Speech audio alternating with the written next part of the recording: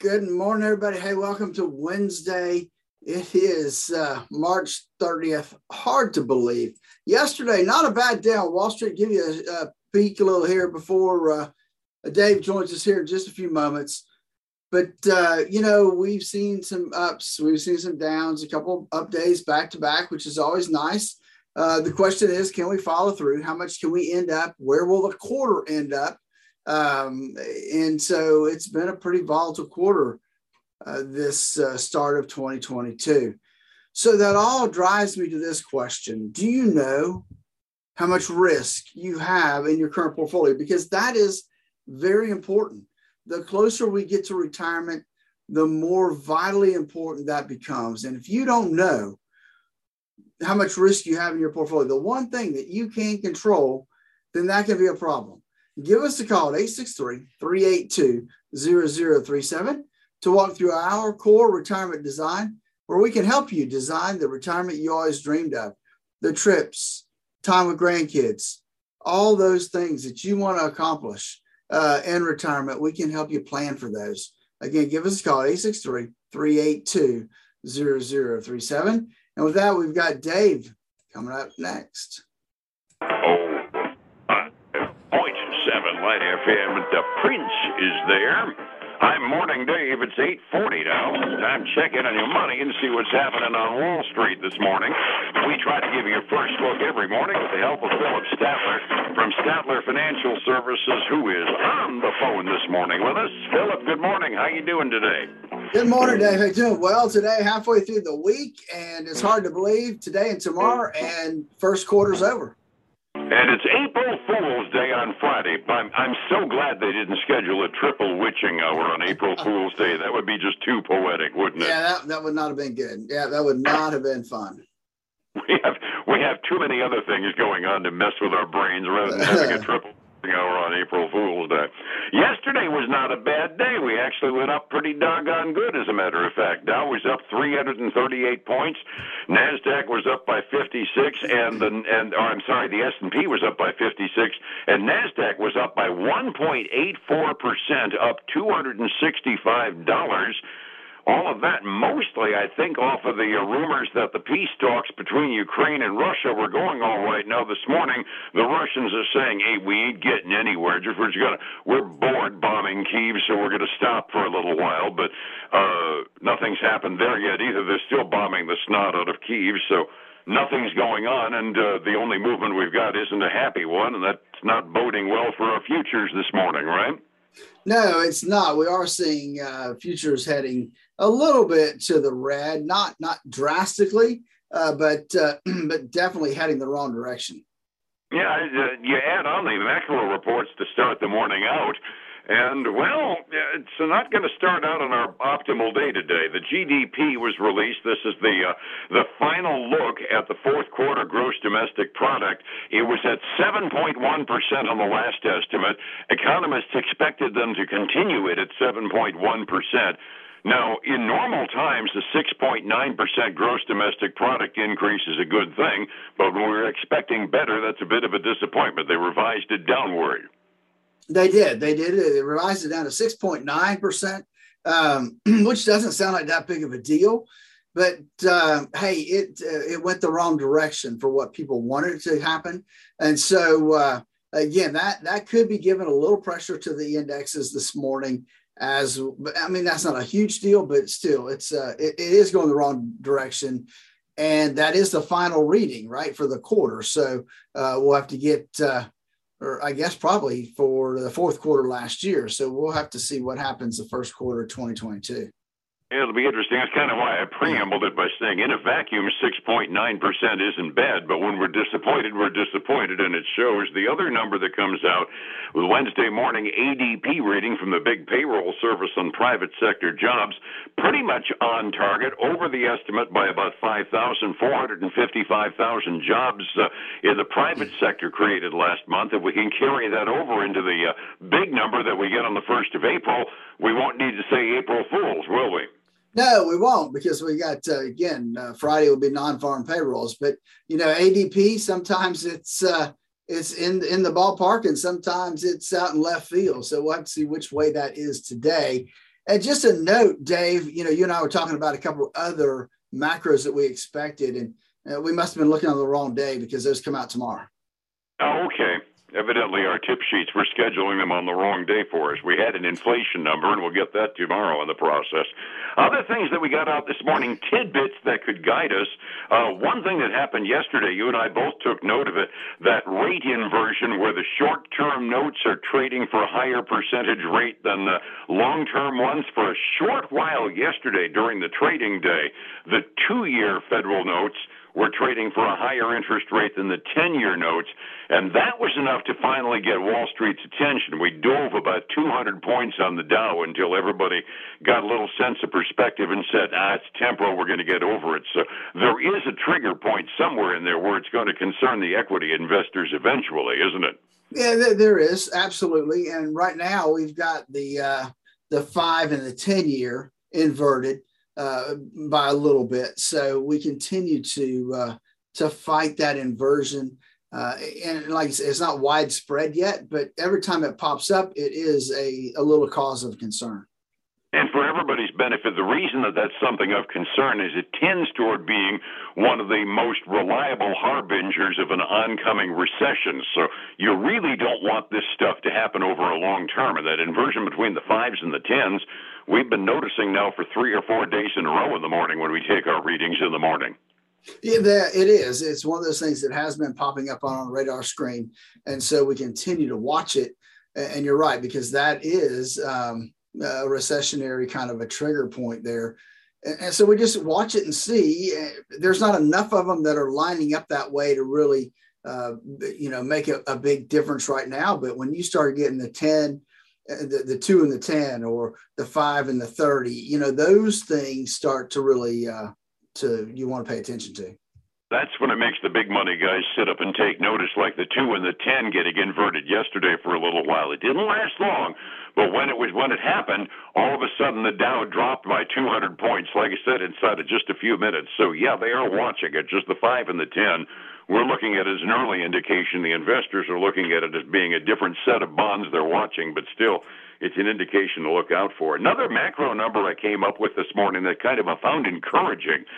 They did a run through on the fourth quarter quarterly reports from the publicly traded companies, and over the S&P 500, corporate profits in the fourth quarter rose. But the politicians that are talking about robber baron companies might be disappointed because they rose only 0.8%. So you and I were talking before we went on the phone. For a political purpose, it was a modest growth rate, but it wasn't robber barons stealing our money out of inflation. It was just a nice, healthy, modest growth rate during the quarter. Yeah, it is. I mean, that's not a big increase. It's not a small increase, but it is something that should be livable, right? Because it continues to go up a little bit. We don't want profits to be dropping. And then you got companies going out of business. So I think that was a good sign. I think that was like you said, a modest improvement. Nothing really that the politicians can take aim at. Well, yeah, there is a legitimate, I don't necessarily agree with it, but there's a legitimate concern that's out there that's expressed a lot on social media and probably expressed a whole heck of a lot more as we get into political season later on this year, that inflation is simply inflating the pocketbooks of the greedy corporate, treasurers and heavy-duty stockholders and whatnot. No, I mean, at least during the fourth quarter of last year, and inflation was going pretty strong last year, all that happened was the average publicly traded company was up by 0.8%, which is kind of the minimal accepted as much as anything. Yeah, it is. Yeah, nothing really there earth-shattering. No, we're not getting robbed blind, people. That's the simple long and short of the thing.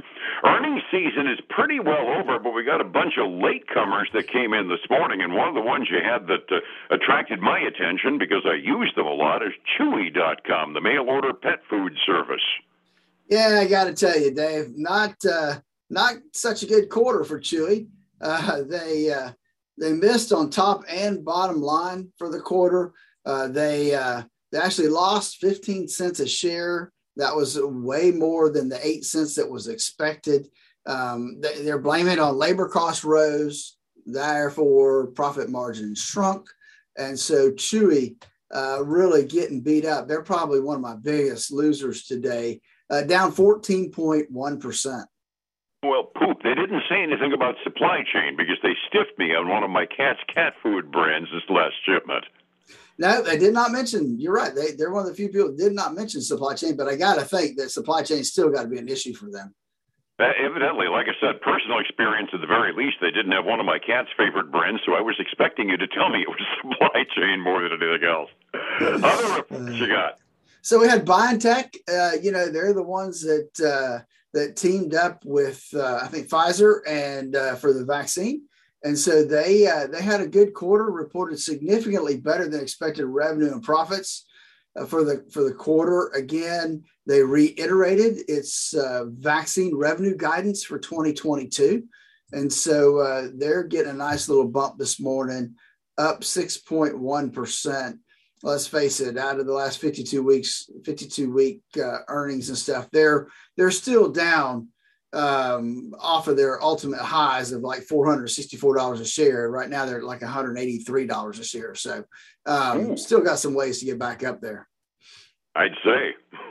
And then we got a couple household names, Five Below reported. We've got one of those here now in our local community. They had a mixed quarter. They beat estimates by a penny on their earnings, but they missed on their revenue and their same store sales came in below forecast. So that's not a good combination, Dave.